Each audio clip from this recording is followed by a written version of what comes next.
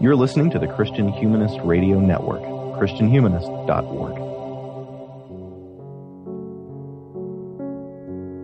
Welcome to Christian Humanist Profiles. I'm Amanda McInnes Hackney, Adjunct Professor of Theology at Briarcrest College and Seminary in Caronport, Saskatchewan. With me today is Dr. Ruth Tucker to talk about her new book, Katie Luther, First Lady of the Reformation, The Unconventional Life of Katharina von Bora. Dr. Tucker has a PhD from Northern Illinois University and has 30 years of teaching experience at a variety of universities and colleges. Welcome, Dr. Tucker. We're so glad to have you today. It's my pleasure.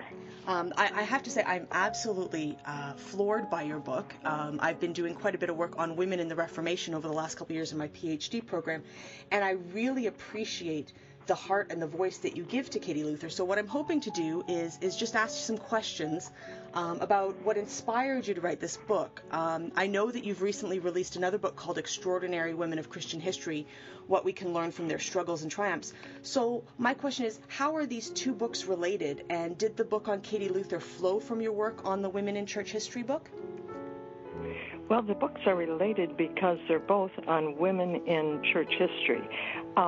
The book on Katie did not necessarily flow from that book. In fact, I have written a number of books that relate to church history and women in church history, so she's appeared a number of times before.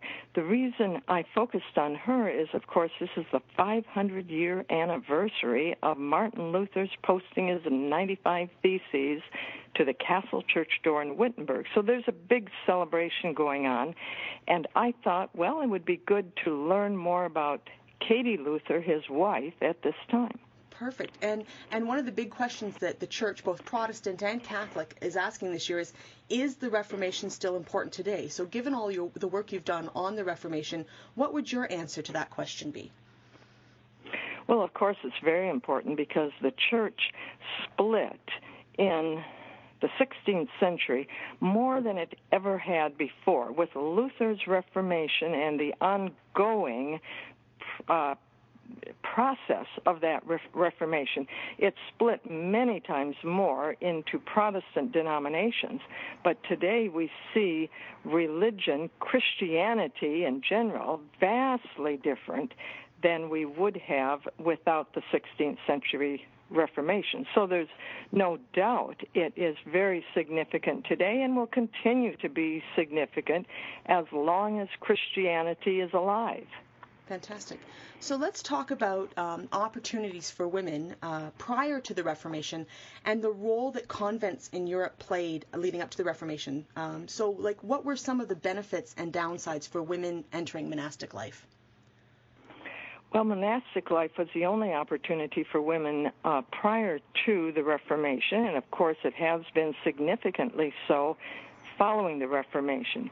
A woman's life was not good throughout medieval Europe. It wasn't so bad at all in ancient Greece and Rome, but as we get into the medieval period, women's lives were difficult, even as men's lives were, and women often died very early in childbirth. They did not get educational opportunities, and monastic life gave them that opportunity. As for women having serious ministry, that is debatable. In a lot of cases, women were consigned to a life of silence, and some people affirm that even today. But it's a very singular form of ministry, and it's sad that women did not have greater opportunities. Of course, there were great abbesses throughout the medieval period, the heads of the monasteries who wrote and who spoke publicly, but most nuns did not have opportunities to have ministry outside their cloistered convents. So you talk about Ursula of Munsterberg, and you talk about how the convent life actually negatively affected her health living in the monastery. So what was happening there that it actually wasn't a good thing for her to be in the monastery? Well, that was her claim, that she had to get up too early in the morning, which is true. And there were perhaps other difficulties, but she may have very well had difficulties outside the monastery as well. What's so incredibly significant about Ursula and other nuns who spoke out during the Reformation is that Katie herself was a nun, and she escaped the convent, but she never spoke negatively about the convent or about Catholic life, and she had opportunity to. Her husband was introducing other tracts by nuns who had escaped the convent, and of course Martin Luther spoke so negatively of monastic life, but Katie never did, and that's fascinating, an interesting point. And so tell our reader or our listeners a little bit about Katie's escape from the convent. When I read it in your book, it was like, this is a scene from an action movie. Can you recap the story and tell us about the personalities of the women who chose to flee monastic life?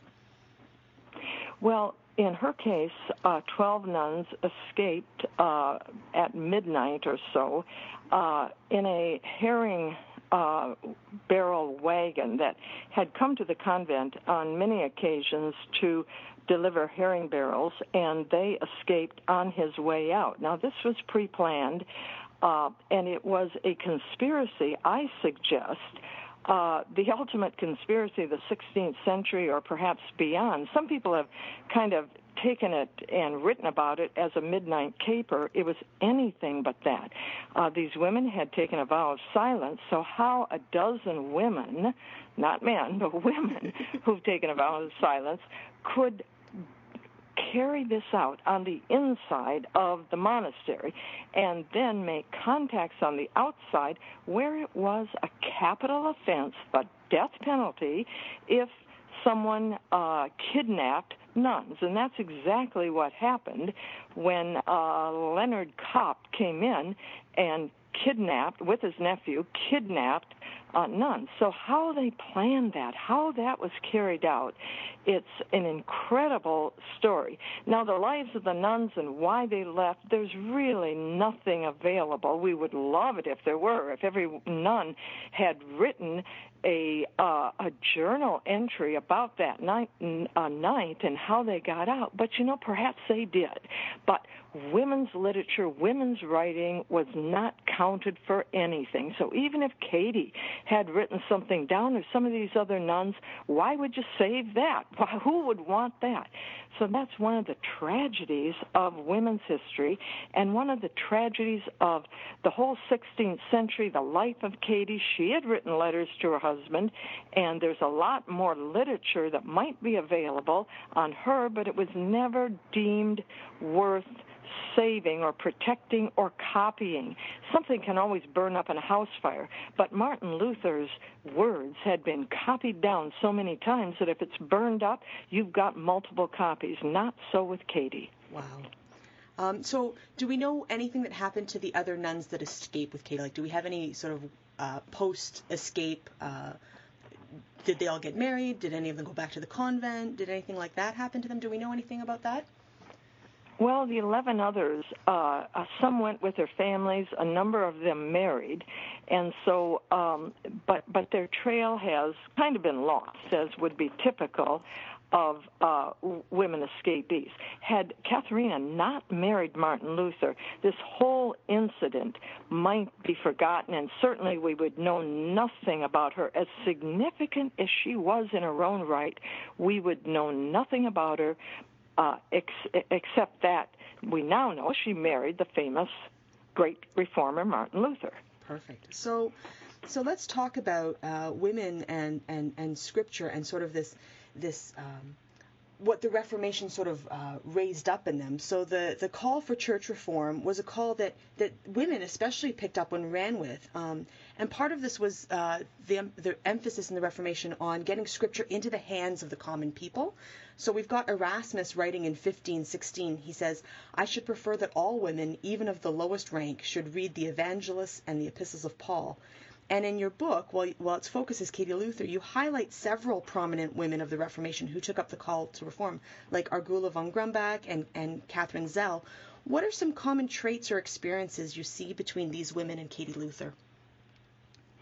Well, they did take up the cause of the reform, Zell and Grumbach, as you have named them, but Katie did not, and so that's a significant aspect of her, and that's one reason why I have not focused significantly on her before, because I have largely focused on women in Christian ministry as I have written books on church history. And Katie, she just simply was not significant. She was the wife of Martin Luther, so she kind of got lost in the pages of my writing. And then with the 500th anniversary, I started looking deep into her life, and that is the very difference between her and so many other women who were involved in ministry. She was not. She was a woman of the world. She was the one who convinced Martin Luther after their marriage to keep the Black Cloister, which had 40-some rooms, and she turned it into a boarding house / Holiday Inn, charging rent, board and room for students and colleagues who would come to see Luther. She made money on that. She had a vast farm that went with the Black Cloister with gardens and fields and animals of every kind. She oversaw that. She bought other farms, sometimes as far as 2 days' distance away, and she hired workers to help her with those. She was the businesswoman of the 16th century. In fact, I've read about a lot of women who tried to reach out in business and get involved in business, and they never were as successful as Katie, though I'm not saying there was nobody back then. Part of her success was that people were coming to Wittenberg to hear her husband, and she took advantage of that. She made his students and friends and colleagues who came and stayed at the Black Cloister pay rent, even though he was often trying to let them stay free. She insisted otherwise. She was a very strong woman. She stood up to her husband in many ways, and he could have not carried out the Reformation without her. So that's fascinating when you sort of think of the difference between her and somebody like Grumbach, who was doing things without the permission of her husband. She was publishing tracts and taking on university officials, and her husband wasn't supporting her. And now here's Katie, and she's sort of the flip. She's behind the scenes supporting her husband, but her public face isn't as prominent as Grumbach, who was publishing at the time. Her public face was actually at times quite prominent, but people did not like Katie. They thought she was overstepping her bounds. Luther's colleagues considered her bossy and domineering, and they simply did not, for the most part, like Katie Luther because she wielded far too much power behind the scenes. Theirs was an egalitarian marriage through and through, unless somebody takes up the case that it wasn't egalitarian, that actually she was the one who was the head of the home and he submitted to her, which was often the case. You could make that argument, but actually it was a very egalitarian marriage. I like you have a quote from Melanchthon in your book where you basically say that he calls Katie the despot of the Luther home. So he clearly didn't like how bossy she was or how much she ruled the house. And that is true of others. And Luther himself once said, the only way to get an obedient wife is to hew her out of stone. But on other occasions, he said, she is my Moses, I am her Aaron. So he looked up to her. He would often say to her, send me instructions on what to do in this or that case. Or he would say, I think you should sell the land and buy this parcel, look into it. And she would carry out things where he was suggesting. Sometimes she went ahead and bought properties that she knew he did not really approve of, but she knew in the end he would come around. So she was a very, very independent woman who acted on her own. Luther was busy enough with his writing and teaching, preaching, and when people kind of condemned him to his face on a couple of occasions about her, he said, she doesn't tell me how to write sermons or write books. And she didn't. That was not her area at all. They were partners in their marriage and partners in their outreach, and she stood behind him. So this is a fascinating time because we have a new role for women in light of the Reformation, and that's the role of pastor's wife. Clergy before this weren't married, and so you have women like Katie and Catherine Zell who are marrying clergy, and this was quite scandalous. Can you tell us a little bit about this role of pastor's wife and how it was received in the public? Well, Catherine Zell truly would be the person who stands out as a pastor's wife because she worked alongside her husband, and she insisted that she was not running the show, that she was like the dear Mary Magdalene who kind of stood out only when there weren't men who were fulfilling their roles, and that was certainly true after her husband died. But she would be the premier pastor's wife, as we have come to think about it.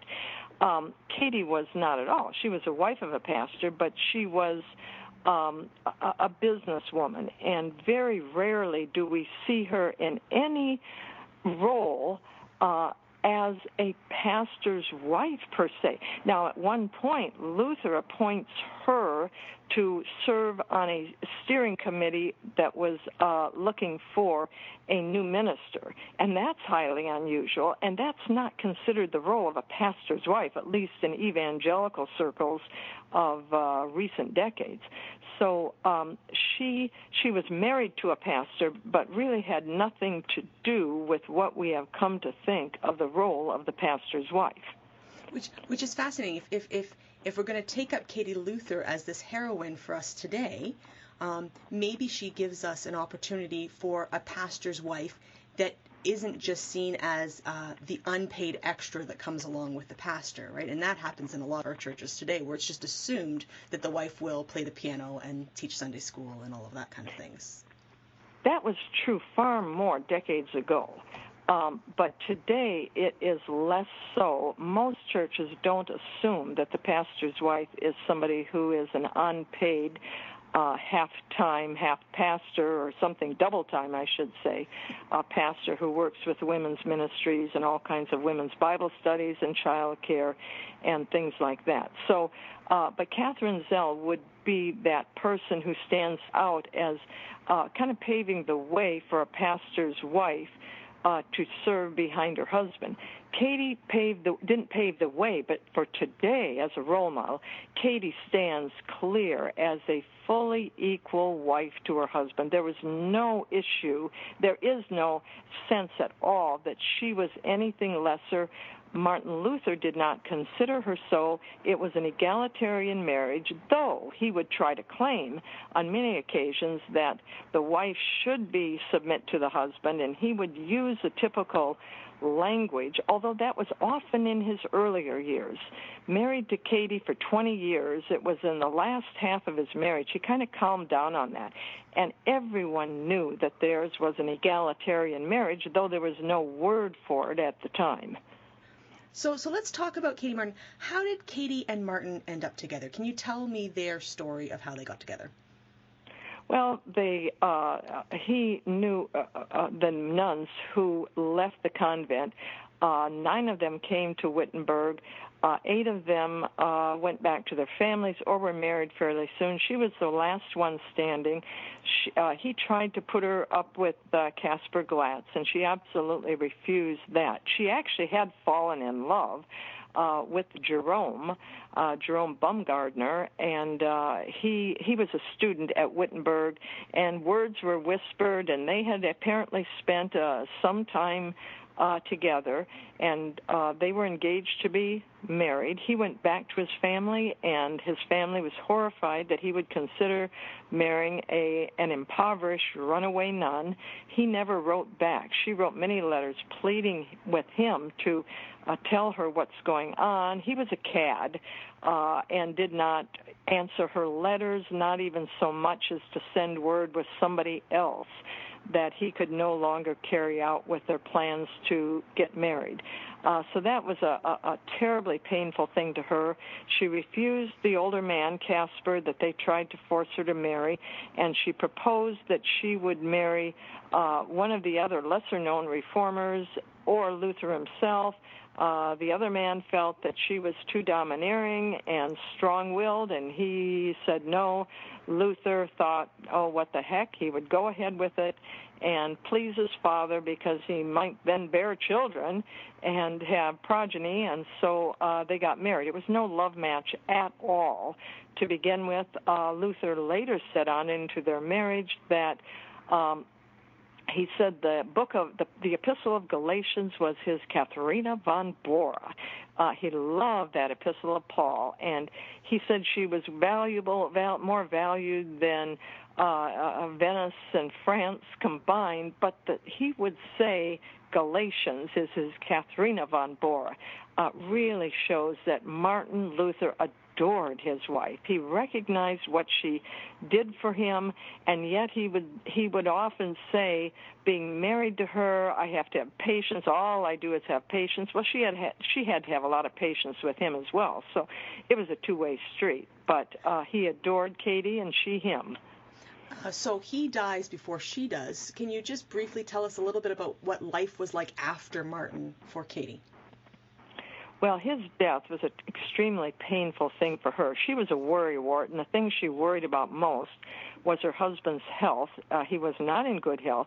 He lived on into his 60s, which is an old man for the 16th century. But she was widowed. She had to fight, even though he made a will out, again, an extremely egalitarian will, that she would inherit all his wealth. And that was not a thing of the 16th century, and of course that she would have the guardianship of her children. The state ignored that. She had to fight in court for guardianship and for everything else. So that was a very difficult time. The other thing is, at about the time of Luther's death, the wars of religion were beginning. There was just a lot of Catholic versus Protestant. There had been some of that before, but this was very serious. There were bandits all over. There were plagues. She was running out of town. She was buying land and trying to sell land, making bad decisions, as we all do. When you're trying to keep your children alive, you've just been widowed, and everything is in turmoil all around you. And it was 7 years after that she was rushing out of Wittenberg due to a plague, and she was heading for Torgau, and on the way she's getting into town, either the horses bolted or something happened. She's in a rush. She fell out of the wagon, landed in a ditch of very cold water, was seriously injured. Just imagine somebody today having a car accident and is very seriously what we would call critically injured, but they have no medical care at all. She was brought to her daughter's home. Her daughter's then 18, or she was brought to a house, I should say. Her daughter nursed her for some 3 months while she's in excruciating pain, and then she dies. So it's a very sad end. Katie was 16 years younger than Martin. She might have lived on for many years. But she didn't. She died some 7 years after his death, and that time was very, very difficult for her. So, in your discussion of life at the Luther home, you've alluded to this as you've sort of talked about their egalitarian marriage. You call Martin Luther a giant of family values, and I really appreciate how you emphasize throughout your book the mutuality of their relationship, and all the places that you point to in Luther's writings where he acknowledges how he's indebted to Katie. So today the debate about the role of women rages on with two camps. We have complementarianism and we have egalitarianism. And I know that you've written previously about your personal experience with complementarian theology. So sort of bridging this to today, in what ways does your research into Katie and Martin's relationship complicate or clarify our stereotypical understanding of what a proper or biblical Christian marriage should look like, or what it looked like in the past even? Well, I don't think you can take their example in any way to say, well, this then proves the Bible at all, and so I'm certainly not going to go there. Martin Luther did a lot of things shameful things during his life. He had a gutter language often. His colleagues were very embarrassed by that. He was anti-Semitic, and there are a lot of things that we would not take from Luther's example. So it's not as though everyone ought to have an egalitarian marriage because Luther did, but don't try to use Luther as a theological role model for a complementarian marriage, and I say a traditional marriage, or really a headship marriage where women must submit to their husbands. He would certainly not be an example. If you want to use other historical figures as an example of that, there are many of them, because that was kind of the traditional role that came out of the Catholic Church, and I think it was poor exegesis of Scripture and poor theological formation. In fact, today there are people that are trying to make Jesus lesser in the Trinity because the wife is lesser than the man. So people go out on limbs all over the place to try to keep women down. I'm not saying everyone ought to have an egalitarian marriage because it worked well with Martin Luther, but the fact is that is the kind of marriage he and Katie had. Dr. Tucker, I do want to thank you for taking the time to talk to us today about your book. Would you like to share with our listeners any of your upcoming projects so that we can look out for more of your work? Well, I'm not sure when my next project will appear, but I'm working on something that is looking back on my growing up years in a little country church in northern Wisconsin and farm life. And we lived on the Yellow River, and I've tentatively named it Yellow River Almanac. And it kind of goes back and forth about life and how life has transitioned, and it's part poetry and part prose. So I'm not sure when that will come out, but that's what I've been working on for some time. Oh, that's fantastic, and it's a nice shift from these two books on women in church history. I appreciate that you're so diverse in your writing interests, and as a fan of yours, that's really important for my bookshelf. Well, thank you so much, Amanda. It's been a pleasure being with you.